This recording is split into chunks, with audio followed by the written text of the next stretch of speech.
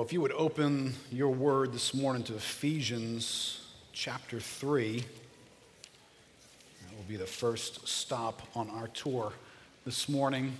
We are returning to a little bit of a mini-series that we started in the beginning of the month that came out of the end of our study of the Gospel of John.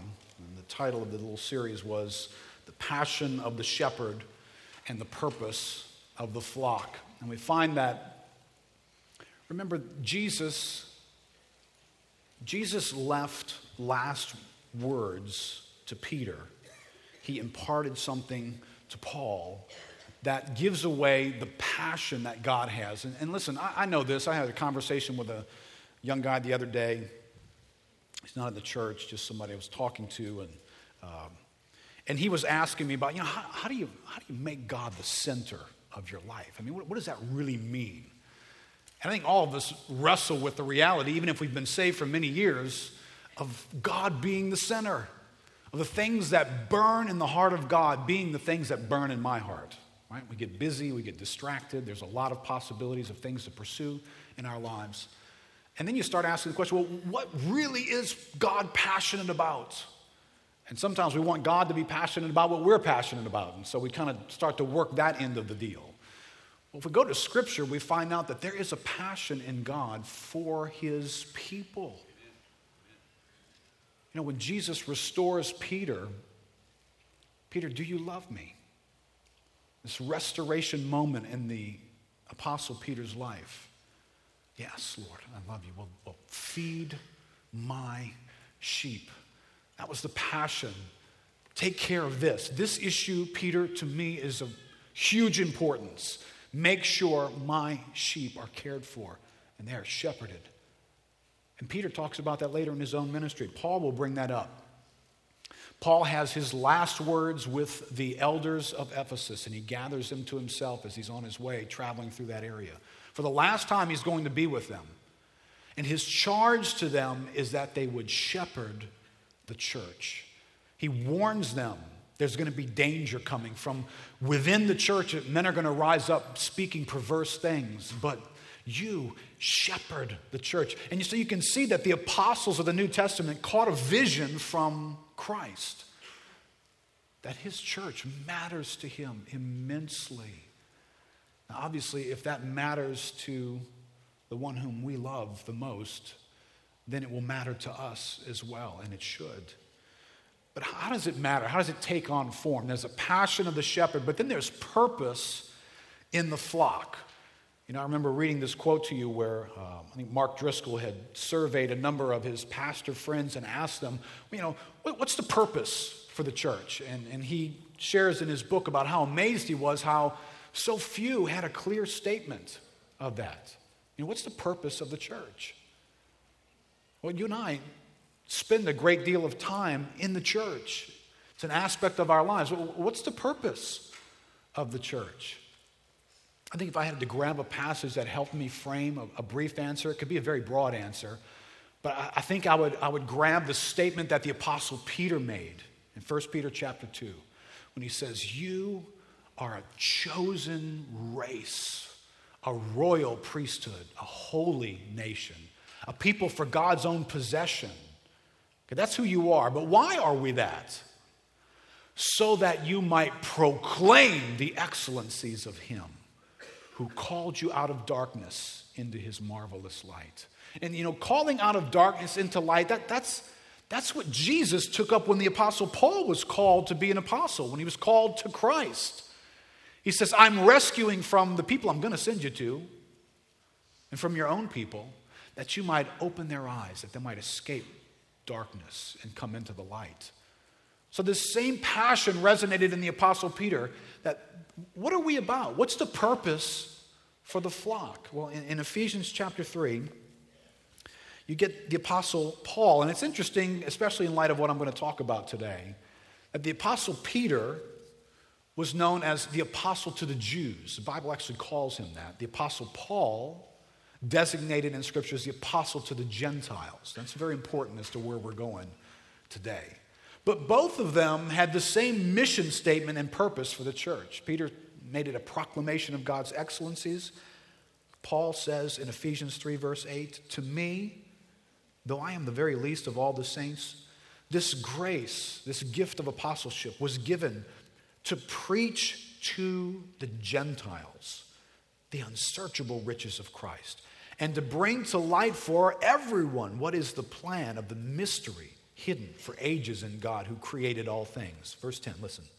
So that through the church, the manifold wisdom of God might now be made known to rulers and authorities in the heavenly places. Through the church, God's manifold witness might be made known. I believe it's just another way that the Apostle Peter said the church is a proclaimer of the excellency of God. The Apostle Paul saying the church is the proclaimer of the manifold wisdom of God. So what is the purpose of the flock? Well, the flock we are the proclaimers of the excellency of God. You know, that's a great thing to keep in mind when you start shopping for a purpose statement for your own life. You know, why am I here? Right, at some point, everything in your life hinges upon whether or not you have a meaning and a purpose for your life. Things fall apart. A relationship goes bad. You lose lots of money. A job turns into something you didn't anticipate. You start asking questions, you know, does my life matter? Why am I even here? Well, that's a good question. That's a good question to answer before any of those things happen. Why am I even here? Well, you're here to be redeemed into the household of God so that you might proclaim the excellencies of God. Now that's not just some big generic statement, right? When you look here in Ephesians, and Paul is building up to this, he hits a point in chapter 4 where it's almost as though, okay, that sounds great, Paul. You've been given this ministry and you're preaching to the Gentiles the gospel of God, and that's the mission you're on, to have the gospel resonating in the people of God. And then we're supposed to make known this God and these manifold wisdom of his. Can you be more specific than that, though, Paul? Now, what does that look like on a daily basis? Well, in chapter 4, that's where he goes. I, therefore, prisoner, for the Lord urge you to walk in a manner worthy of this call. So there is a call, and then there's a way to go about doing it. And he begins to explain that. He goes into relational dynamics immediate there in chapter 4. Chapter 5, he goes again through what it looks like for us to walk in love with each other. He gets into some specifics. He talks about how wives and husbands are to proclaim the excellency of God. He moves next into parents and children, how they're to proclaim the excellencies of God. He moves to slaves and slave owners, how they're to proclaim the excellency of God. He moves in chapter 6 into this dynamic of spiritual warfare, that we live in a world that is hostile to God and that is governed by spiritual principalities that are against God. And we are to live in that setting in a way that proclaims even to them the excellencies of God. So there's all these specifics of a proclamation of the excellencies of God. So that's why we are a church. That's why we exist. The church's purpose is to proclaim the excellencies of God. And you know, when I get a hold of that, it might answer a lot of tough questions for me. Because it may be that the best spot, if you will, to proclaim the excellencies of God might not be the most comfortable spot. It might not be the easiest spot. It might not be the safest spot. But see, if I lose track of why the church exists, then my prayers and my activity and my time and my money all begin to be used to attain comfort, ease, safety. My relational dynamics get defined by that. If this is an uncomfortable relationship, well, then I'll just stay away from that. I'll move to something that's more comfortable. But listen, we're not called as the people of God to find comfort and ease and safety. And sometimes when we come into the kingdom of God, it's almost as though that's what we expect God to do, and that's what he should do. And we pray and begin to ask and believe and have huge faith about comfort and ease and safety coming into our lives. But we misread something here, because the purpose for the flock was to proclaim the excellencies of Him. And sometimes the place of greatest proclamation for us is a place of great difficulty, great discomfort, failure, fearful settings, scary moments in our lives where our trust in God proclaims the excellency of God. How we look to Him when everything looks like it can't work right, but yet we look to Him and we have peace. That proclaims the excellency of Him. Quite often as Christians, we're waiting to proclaim the excellencies of our circumstances, and then we'll also tag God as creating it. God, thank you for giving me favorable circumstances. This is great. What do you mean is great? The circumstances, they're great. Oh, you remember I was telling you about this was happening, that was happening? What's not happening anymore?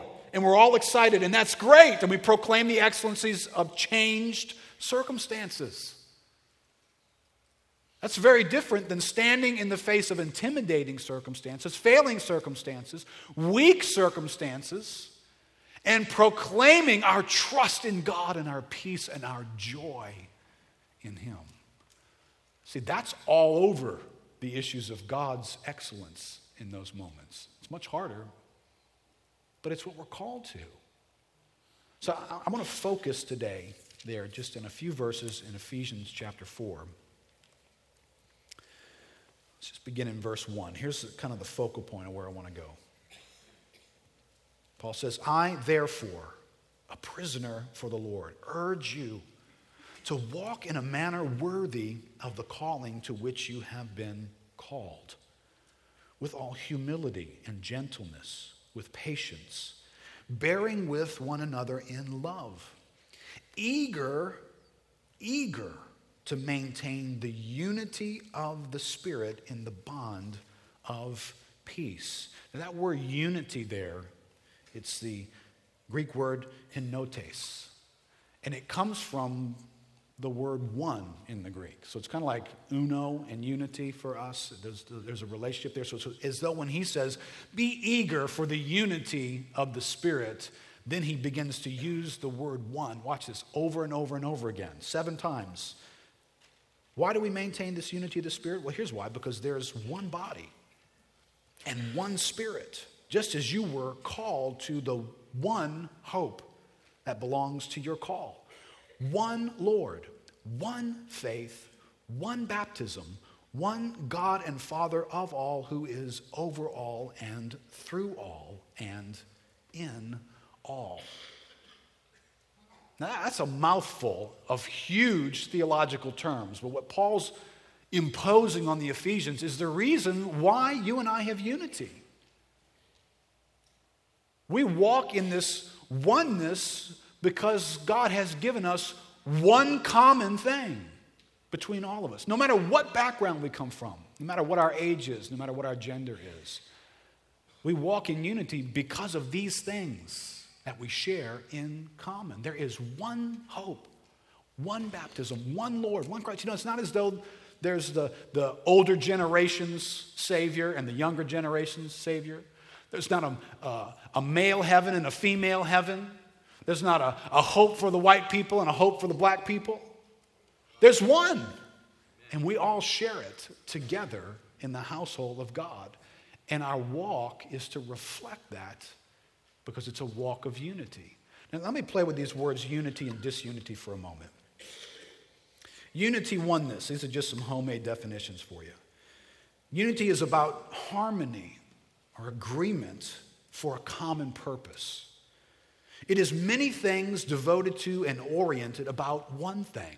Many things that all participate in one thing. It is being centered on one thing.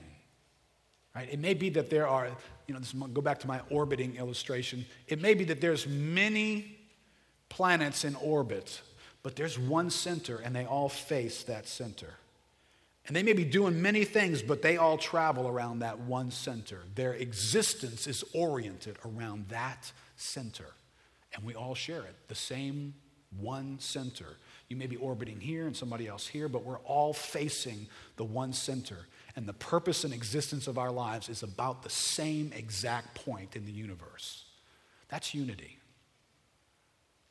So a real simple definition for disunity is when there's more than one center. The moment there becomes more than one center, you've entered into disunity. Right? If the center of the church's existence is here and my orbit is right here, there's going to be times when my back is to the center and I am in disunity with everybody else who's facing there because I'm about this right now. I'm not about that. I'm about this. And in that moment, you and I cannot walk in unity, and we will not walk in unity because I'm not about the same thing. Now, I want to focus the message today, but let me just make this real in a number of categories here, because in Ephesians, there would be a number of categories that would come to play. This unity and disunity is a matter for anything that's relational for us. So the obvious categories like our marriage to one another. When we're married, husbands and wives, there can be disunity in marriage and there can be unity in marriage. Disunity in marriage is a condition where there is more than one center or purpose in the relationship. Disunity is centered perhaps in the preferences of the husband or the preferences of the wife. Listen, a lot of times things that are going on that are sources of conflict have to do with what I want. You know, not that I came down from the mountain, got from God something etched in stone, and this is absolutely the only way that this can be done. No, quite often conflict between husbands and wives is just about, that's not how I want to do it. I don't like it being done that way. That's not my preference. So if we're not both husbands and wives orbiting around the same center, well then at some point I got my own orbit going. No matter what my wife's orbit is about, I got my own orbit going on. You can orbit and make the center of your marriage about your traditions that you grew up with. You come to marriage now, people getting married later and later in life, and so typically I think 28 or 29 is about the average age of getting married. Got a lot of traditions get built up over those years. There are things that you're used to doing a certain way. You may have been single for a while. You may have come from a particular family, and your family traditions are very different than this other person's family traditions. And so you come in, and if you're orbiting around your personal traditions when you come into the marriage, and the other person's orbiting, well, you're not going to have unity. You're not going to walk together effectively. I've heard more and more in our society that's geared more and more towards the pursuit of happiness, of dislodging the center of marriage as God defined it into personal happiness. Am I happy in my relationship with my spouse? And so the orbit is about personal happiness. The only problem with that is there's two persons involved in a marriage. My wife was telling me about an article she had read the other day where this couple comes to a biblical counselor for marriage advice. And they explain just how their marriage has fallen to pieces and how bad things are going and how irreconcilable things are between them. And they've come to the place, and they're doing kind of a sell job here to the counselor. They come to the place where the only thing they can do is part ways. And the counselor listens, and he turns to them and he says, yeah, your situation is very, very discouraging and very serious. I guess the only thing that's left for you to do, and they're ready for him to release them. He says the only thing that's left for you to do is to learn to love each other.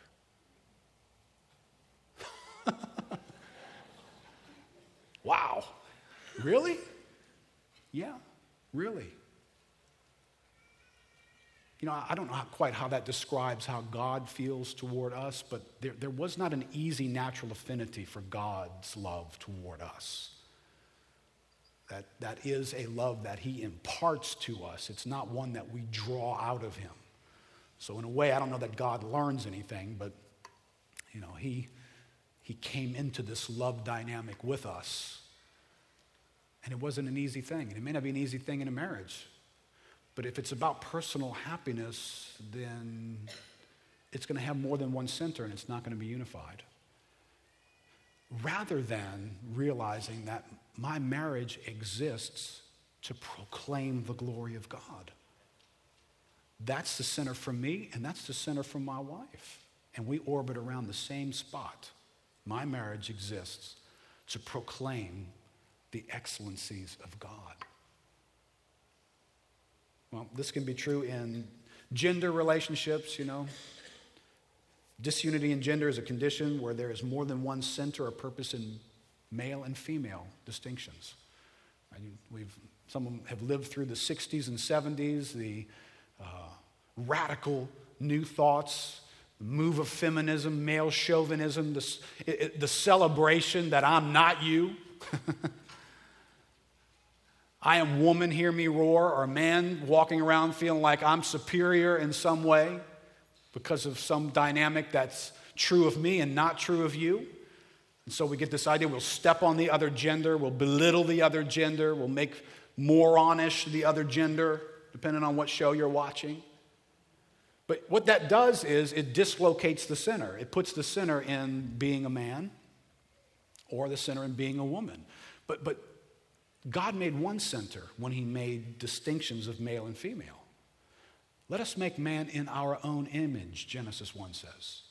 And it goes on and says, in the image of God, God made male and female. Really? So it took the distinction of male and female to bring the image of God into the earth. Yes, that's exactly what God did. So when you stand as a man and do this to a woman, or you stand as a woman and do that to men, you stomp on the glory of God in that person. And then disunity occurs because there's more than one center. The church can be disunified. Right? When the purpose for this gathering gets two centers, gets more than one purpose about it, it can be disunified. Listen, we all have personal desires and personal feelings. We come into a setting like this, and it's very easy at some point, maybe early on, maybe later, for us to orient the church around us. We put the church center about us. How does the church make me feel? Do I feel befriended? Do I feel validated? Do I feel significant? And so we've made that. Now you can imagine if any of us go down that road, we could have 700 centers going on.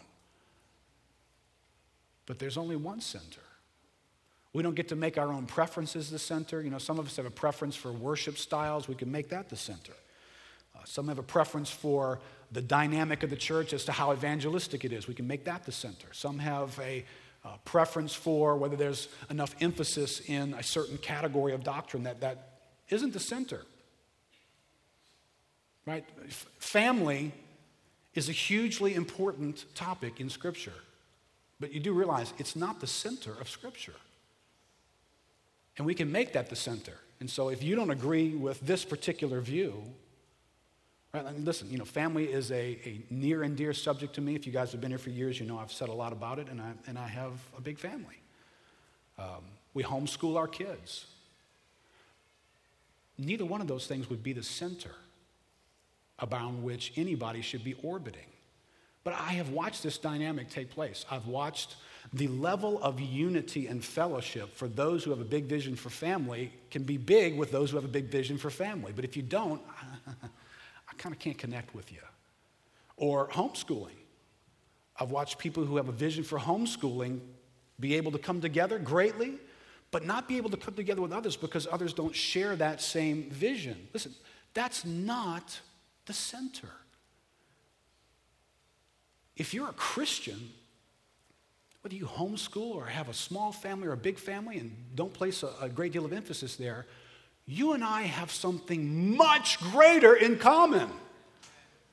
That one list, none of those things were on that one list through which we were to be unified, which means it allows for some variety.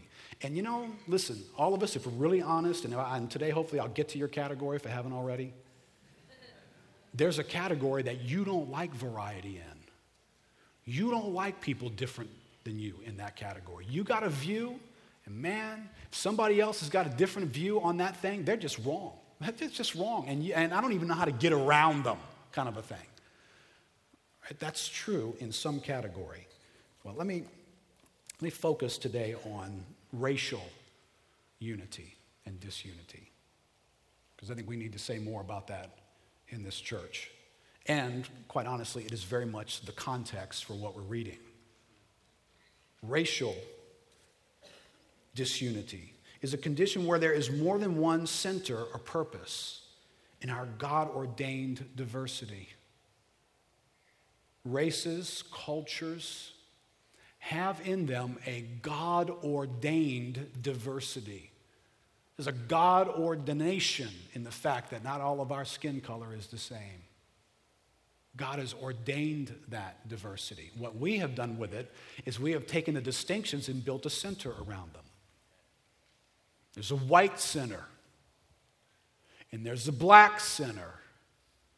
In some places of the country here, there's a Latino center.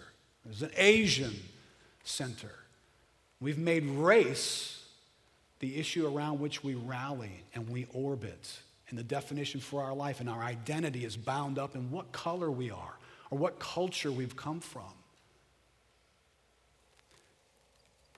Disunity in races is centered on man's natural history versus his spiritual history. Right, when you walk in, maybe even into a church like this, when you walk into the Winn-Dixie, when you walk into a workplace, when you walk on the street, and you see somebody of a different color, especially though when you walk into the church, what history do you travel into in that moment? Do you see them as Europeans? They're white. They're European background. We're similar. Or do you see them as African, black? I mean, is that where your mind goes? And immediately, when your mind goes there, you inherit the history that goes with that? Parts of the history that you've chosen to hold on to, and that have formed your view and your opinion of another race? Or do you go into biblical categories? You see, I'm going to steal one of Peter's lines here. There is racism in the Bible. Amen. I knew he would say that. There's racism in the Bible. But there's only two races in the Bible. There's the race of Adam and the race of Christ. And everybody is in one of those two categories. So when you walk into this room on a Sunday morning, you see black, white, brown. What do you see? Or do you see the race of Adam or the race of Christ? Because if you're in Christ and somebody of a different color or background is in Christ as well, you have more in common with that person than you do of somebody who's got natural background just like yours.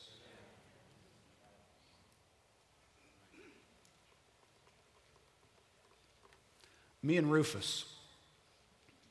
I know you can't see the family resemblance, but it's there if you look really, really hard.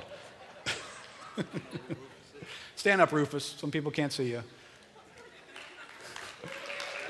It's Rufus. Now, let me say this, and I say this with a huge amount of sobriety, because I have question about the eternal condition of my own parents' soul. I hope that there is hope in what I don't know. But based on what I do know, I have more in common with Rufus than I do with my own dad. What Rufus and I share is going into eternity forever. All those ones, the one body, the one Lord, the one baptism, the one hope, the one heaven, the one God and Father of us all, we share that. There's not any deeper categories in my life. My skin color, I didn't even choose it. Just kind of default setting. Here, boom, here you are. You get to be this. Ka-boom. You get to be this temporarily, And then you're going to put on some kind of a glorified body, which I have no idea what that's going to look like. Maybe I'm going to look just like Rufus, and he's going to look just like me in that day. But spiritually, the reality of our lives is that he and I have more in common. Do you see people that way? Because that's true. The church has to be informed by those dynamics. There are these allegiances and loyalties that get built up in us as though we owe our race some kind of an allegiance. If you grew up in the South, you've gotten around white allegiances and white supremacy and white ideas and white ways of life. And your family had things to say about people of other races. And there's this sense of loyalty that's in you. If you grew up black, you don't escape a sense of loyalty that's in you, as though you're called to be loyal to your own race. Can I invite everybody here to be prepared, the same way that you broke your ties with the world, to be prepared to break ties with your race?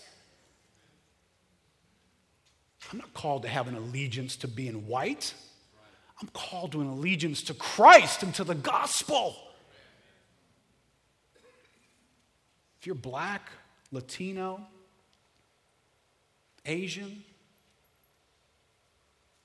you're not called to have an allegiance to that. You're called to an allegiance to Christ and to his mission to proclaim his excellencies no matter what color you are.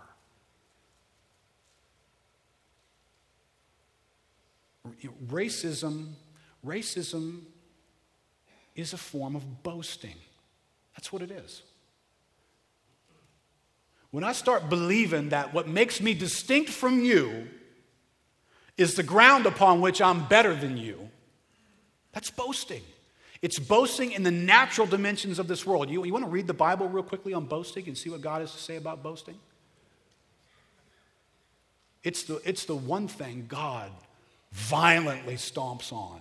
Well, no, more than one thing, but it's one of the things. Because boasting is about pride. If you want to boast, the Bible says, let your boast be in this. Boast in me. God says, if you're going to boast in the fact that you understand and know me. That's what he says. Any other boasting is pride, because it's not located in God. Because if you're boasting in God, God made black, God made white, yellow, brown, red. God made all those. You want to boast in God? Be glad that we're different. And celebrate that fact somehow, because God did that intentionally to show forth his excellencies. See, this dynamic is affecting the church's ability to show forth the glory of God. ABC News had a program called Segregated Sundays. They say Martin Luther King Jr. once said 11 a.m. Sunday is the most segregated hour in America. Now, 40 years after King's murder, only 7% of America's churches are considered racially mixed. 7%? In the body of Christ? Are you kidding me? Now, I don't know what qualifies for racially mixed. I don't know what percentages need to be there. I don't know how they work that formula. But if we're all honest, this would be obnoxiously true. And we would not score well. You want to look around, make sure? Remember flying back from some conference just after Katrina. Peter and I were sitting together on the plane. Behind us was the former police chief for New Orleans and a friend. And they were having a conversation, and we got into a conversation with them, and eventually they figured out that we were pastors, to which they asked a question. And it was a little bit of a teasing question. They were kind of teasing us when they asked this question. So, how many black people you got in your church? And I don't know if he was ready for the response. I said, not enough. Way too few. I said, we would have a handful, but we wouldn't have many. So I think he thought he got me until I asked him, so how many white people you got in your church? To which he leaned to his friend and he kind of went, oh, he got me, man. Because he said, we got 0. Right? This is the body of Christ. Why is the natural current of the world so clearly on display in the church? See, this would be an issue that you don't pay attention to things, you become like the world. Right? We're not paying attention to this, right? We just grew up. Next thing you know, boom, we just go to a church and we're here when things are a certain way. And we're just like the world. But yet in reality, we're nothing like the world. Paul said these huge things about what it is to be in Christ. Those huge things govern our lives.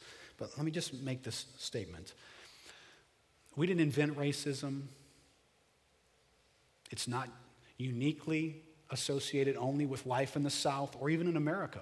There are racial tensions all over the world.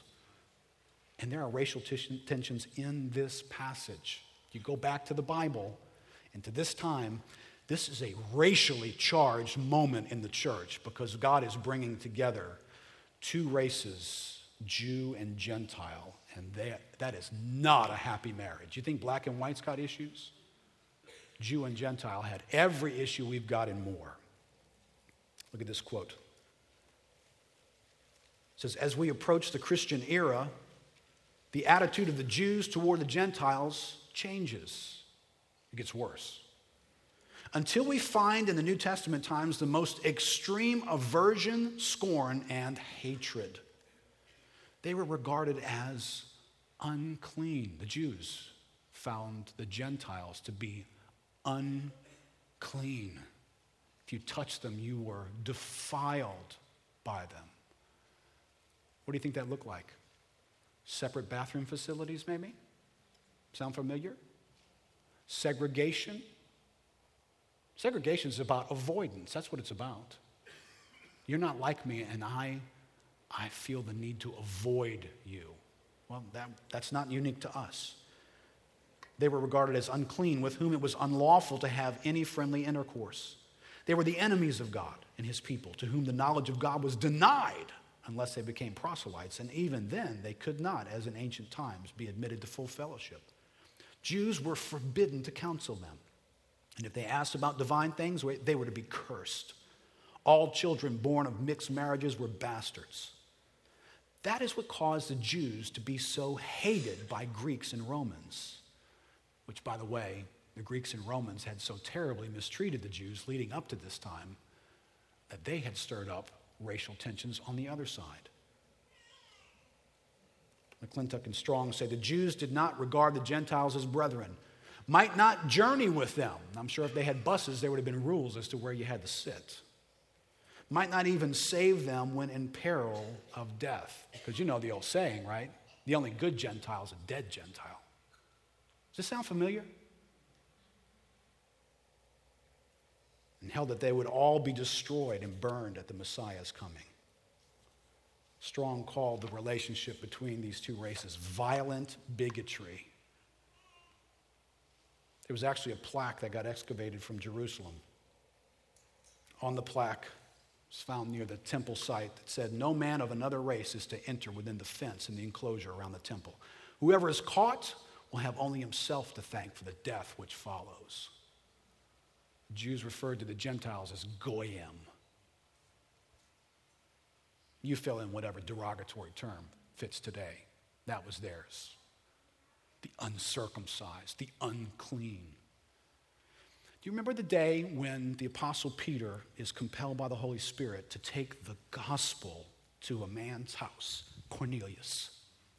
This is a huge day. This is the good news of God going into all of humanity, the way in which it was always designed to go. From the moment Abraham was called and made unique, it was so that he'd be a loudspeaker to the world, not a wall to keep them from coming in.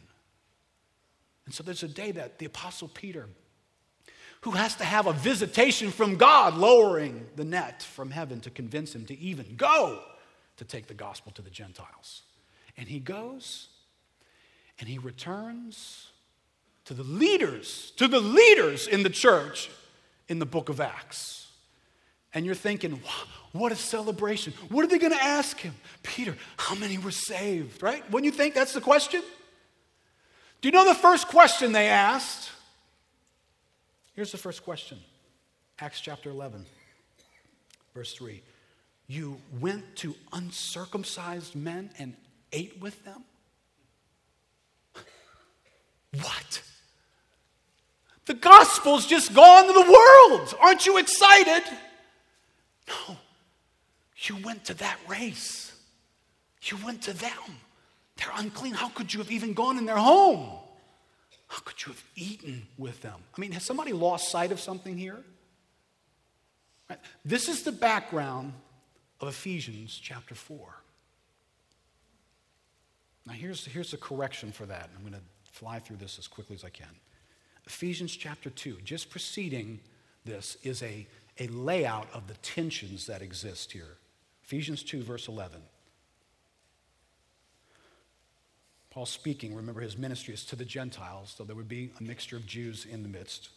Therefore remember that at one time you Gentiles in the flesh, called the uncircumcision, that's not a flattering statement. That was a derogatory statement made by the Jews about believers who were uncircumcised, by what is called the circumcision, which is made in the flesh by hands. Remember that you were at that time separated from Christ, alienated from the commonwealth of Israel, and strangers to the covenants of promise, having no hope and without God in the world. And that's the condition of any heathen, any person who is apart from those whom God has given his promises to. So that's an accurate description. It's not a derogatory. But now, verse 13, but now in Christ Jesus, you who once were far off have been brought near by the blood of Christ. See, every person in this room this morning who has become a Christian, who has been transferred out of the race of Adam into the race of Christ, you have a but now in your background. And that but now is more important than anything about your life leading up to this moment, whether you're white or black or whatever. But now, whatever you are, but now you're in Christ, along with the people who have different color than you do. You're with them in this oneness together. Now, see, here's the key to our unity. This is why it's a key with a huge price. Because the key to our unity is the blood of Christ. Right, in Revelation chapter 5, there's a celebration around the throne of God of men and women from every tribe and nation and tongue. And the passage there says, who were purchased by the blood of Christ. Now, I don't know, I can't go back into the history and get into the minds of people who somehow gave skin color a lesser price, like it cost less for the Son of God to buy you if you were one color than it did if you were another. The person you may have been raised to disdain because they have a different color than you, it cost God the same blood to purchase them as it did you. They have no lesser value before God, and you have none greater. The same price was paid. And it is our nearness to God that brings us near to one another. Right? This is a functional reality. In reality, we are in Christ as one. That's the reality.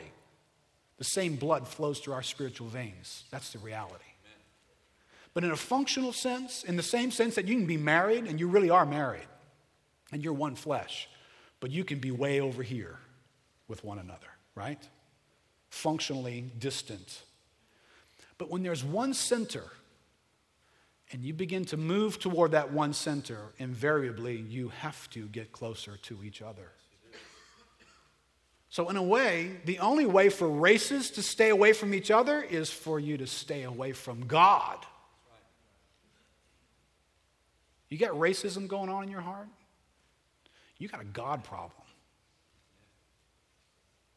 Because there ain't no way you're getting real close to God and feeling that way about somebody that he spent the blood of his son on. You get close to God, your value system's going to get wrecked. You're going to get introduced to the passion of God for somebody who's different than you. And it might change your opinion of how important those differences are once God has spoken clearly about how he feels about them. Verse 14, for he himself is our peace, who has made us both one and has broken down in his flesh the dividing wall of hostility. Now, there's a bit of a double meaning here in this passage. Because on the one hand, you know what God's ultimately talking about here? Is the dividing wall of sin that separated us from God. Right? Do you remember that? Oh, listen, if God ever had a moment where he decided to be a racist, you and I are done. Because he, as God race, and us as Adam race, we're enemies of God, right? That's what the Bible says. And there was a wall of separation between us. It was a wall of sinful hostility. Hostility in the sense that we treated God like an enemy. Hostility as well because the wrath of God was abiding on us. And then Christ comes, and his life is a sacrifice to satisfy the judgment of God. And when he lays his life down, he removes the barrier of sin between us and God. But in this passage, it has double meaning. Because the removing of sinful hostility here meant there'd be a removal of sinful hostility here as well. That's what it means in this passage. This passage is about racism as well as salvation. Both are included here. There was a court of the Gentiles in the temple. Some believe that this referred to the thick stone wall that existed where Jews could go in near to God, but Gentiles could not. But Christ came and tore down the wall so that whether Jew or Gentile, all have access to God. Verse 15, by abolishing the law of commandments expressed in ordinances, that he might create in himself one new man in place of the two. Who are the two in this passage? Jews and Gentiles. That's who they are. And today, for us, in our location, it might be blacks and whites. But he creates one new man in place of the two, so making peace, and might reconcile us both to God in one body through the cross, thereby killing the hostility. Killing the hostility. Do you know why races are hostile to one another?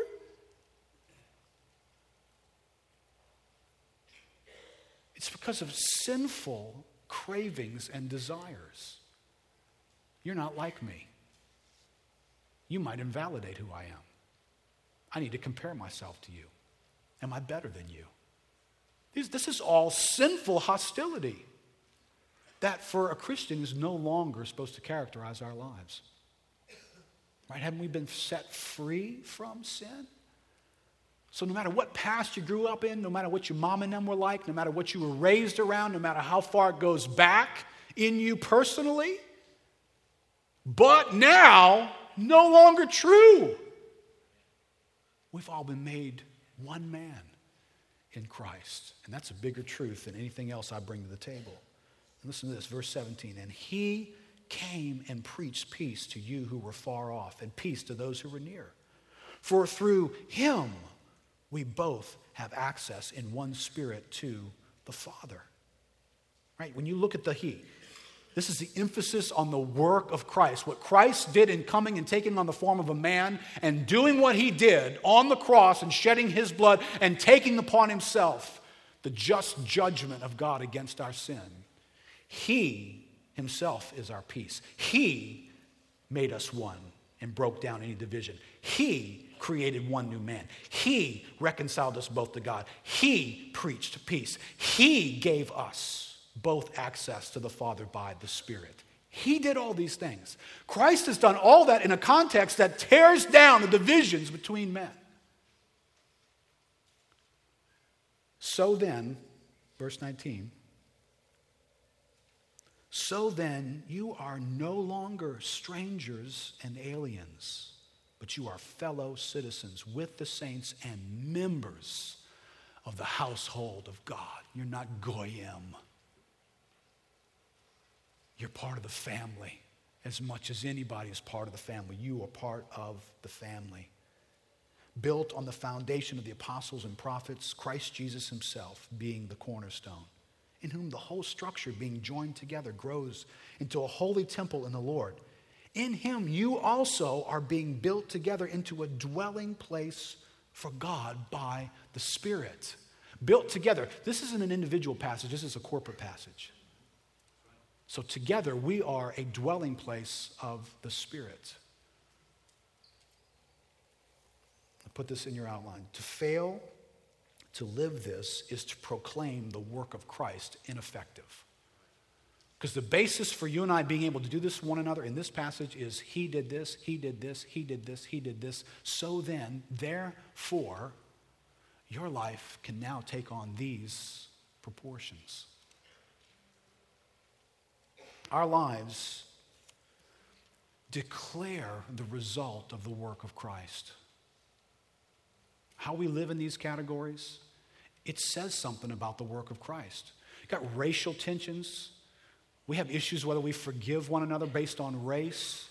We have issues of whether or not we pursue one another, whether we're eager towards one another based on race. We have low opinions of one another based on race.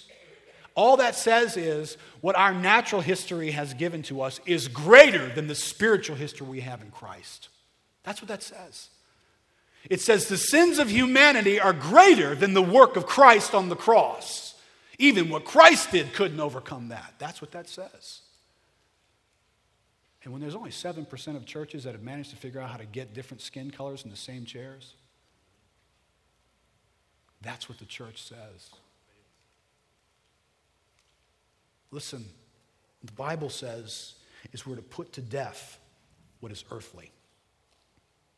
Put these things to death. Don't lie to one another, seeing that you have put off the old self with its practices. I want you to see here, because I'm about to get into a racial statement here. This is not just, well, this is how Christians treat each other. It is, but it's how Christians who are in the same church with racial tensions were called to treat each other. These words. And have put on the new self, which is being renewed in knowledge after the image of its creator. Here, body of Christ, here, there is not Greek and Jew, circumcised and uncircumcised, barbarian. Barbarian was a name that the Romans and the Greeks created for people who spoke different languages because of the way they sounded. Bar. You can't understand a word. Bar. The guy's a barbarian. Why? Because he speaks a different language than you. Yep, that's all it takes. That's all it takes for my pride to make me superior to you. I can't understand your language, therefore you're stupid. Barbarians. Scythian. There's no longer Scythian. There's no longer slave. There's no longer free. But Christ is all. And he's in all. Listen, you hate somebody with a different skin color, you're hating the Christ who's in them. It comes in the package.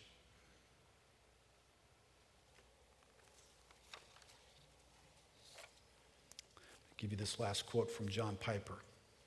In the church, we are proclaiming the excellencies of him through the racial diversity of the unified church. We're proclaiming the excellency of God in that the basis of our relationship has been found outside of these natural limitations in a supernatural world given to us. John Piper says, that is what God is aiming at in our salvation, a new people that is so free from enmity and so united in truth and peace that God himself is there for our joy and for his glory forever. Think on this.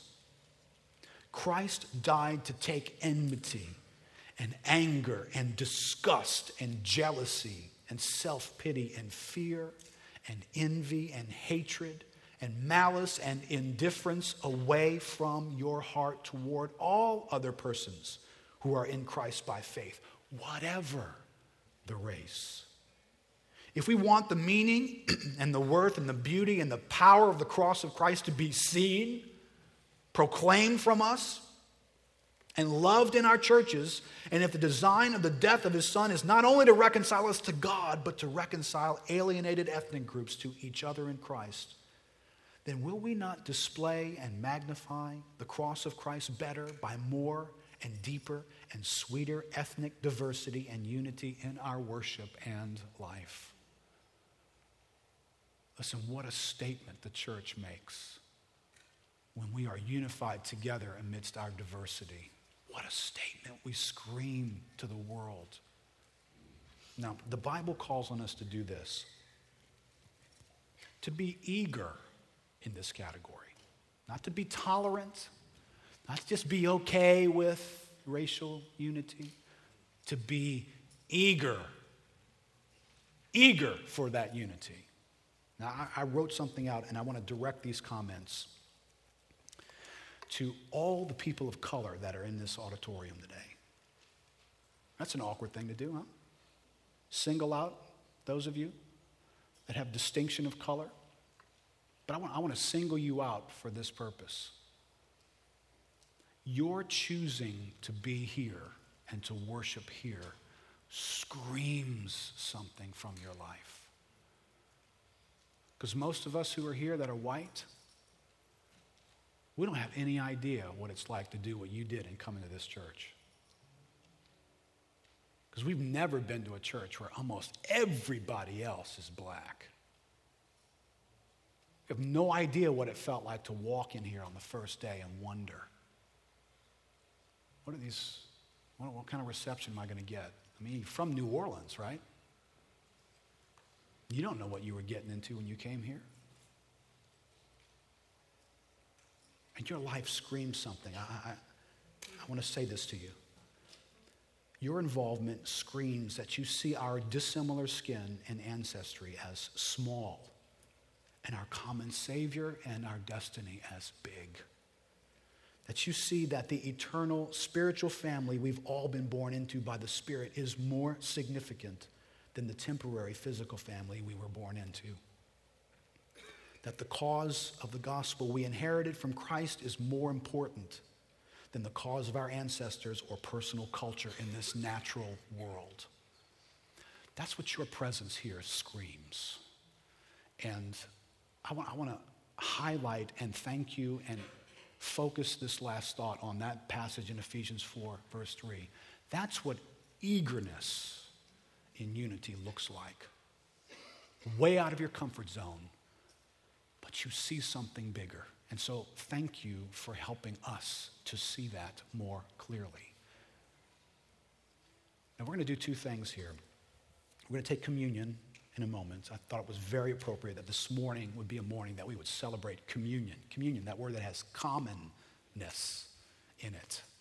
That we celebrate the same Savior in communion, regardless of our background. But before we get to that, perhaps you need to do some heart adjustments between you and God this morning. And I'm going to give us a moment to do that. It could very easily be that your background has afforded you issues in your heart, sinful hostilities in your heart towards another race. And it is displeasing to God. And he would want repentance and brokenness to take place in our hearts and in our lives, so that an amazing thing could take place as only Christ could allow. In this room, wouldn't it be amazed given our history? In this room, there are people whose relatives were slave owners in this room. And there are people in this room whose relatives were slaves. And we stand together and worship God passionately to bring glory to him. That's an amazing thing.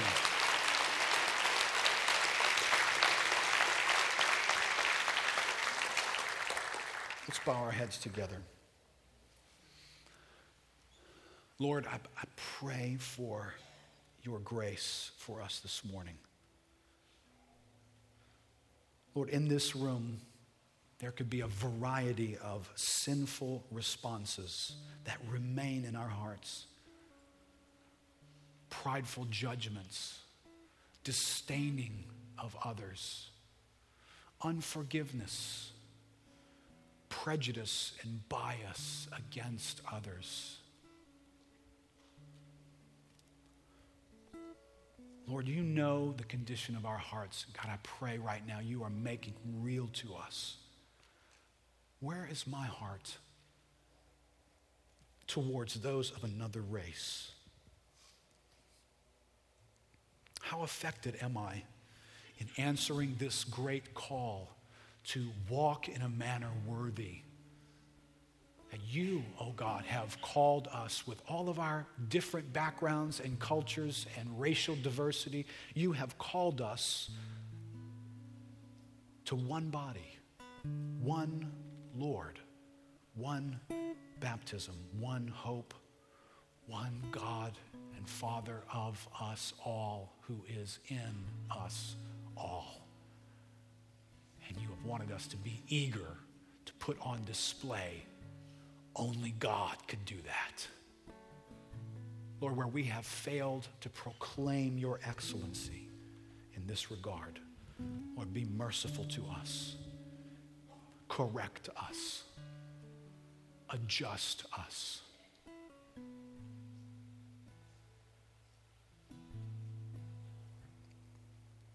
I want you to continue just to let the Holy Spirit guide you into your own heart. I'm going to ask the guys who are helping out with communion if they would come on up, and we're going to begin to pass out communion.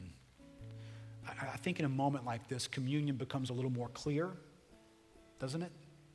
Communion, it's the word having in common. What also becomes more clear is this: we make a statement by our communion that we are in common. I think it's appropriate where we are refusing to be in common with others that we not take communion.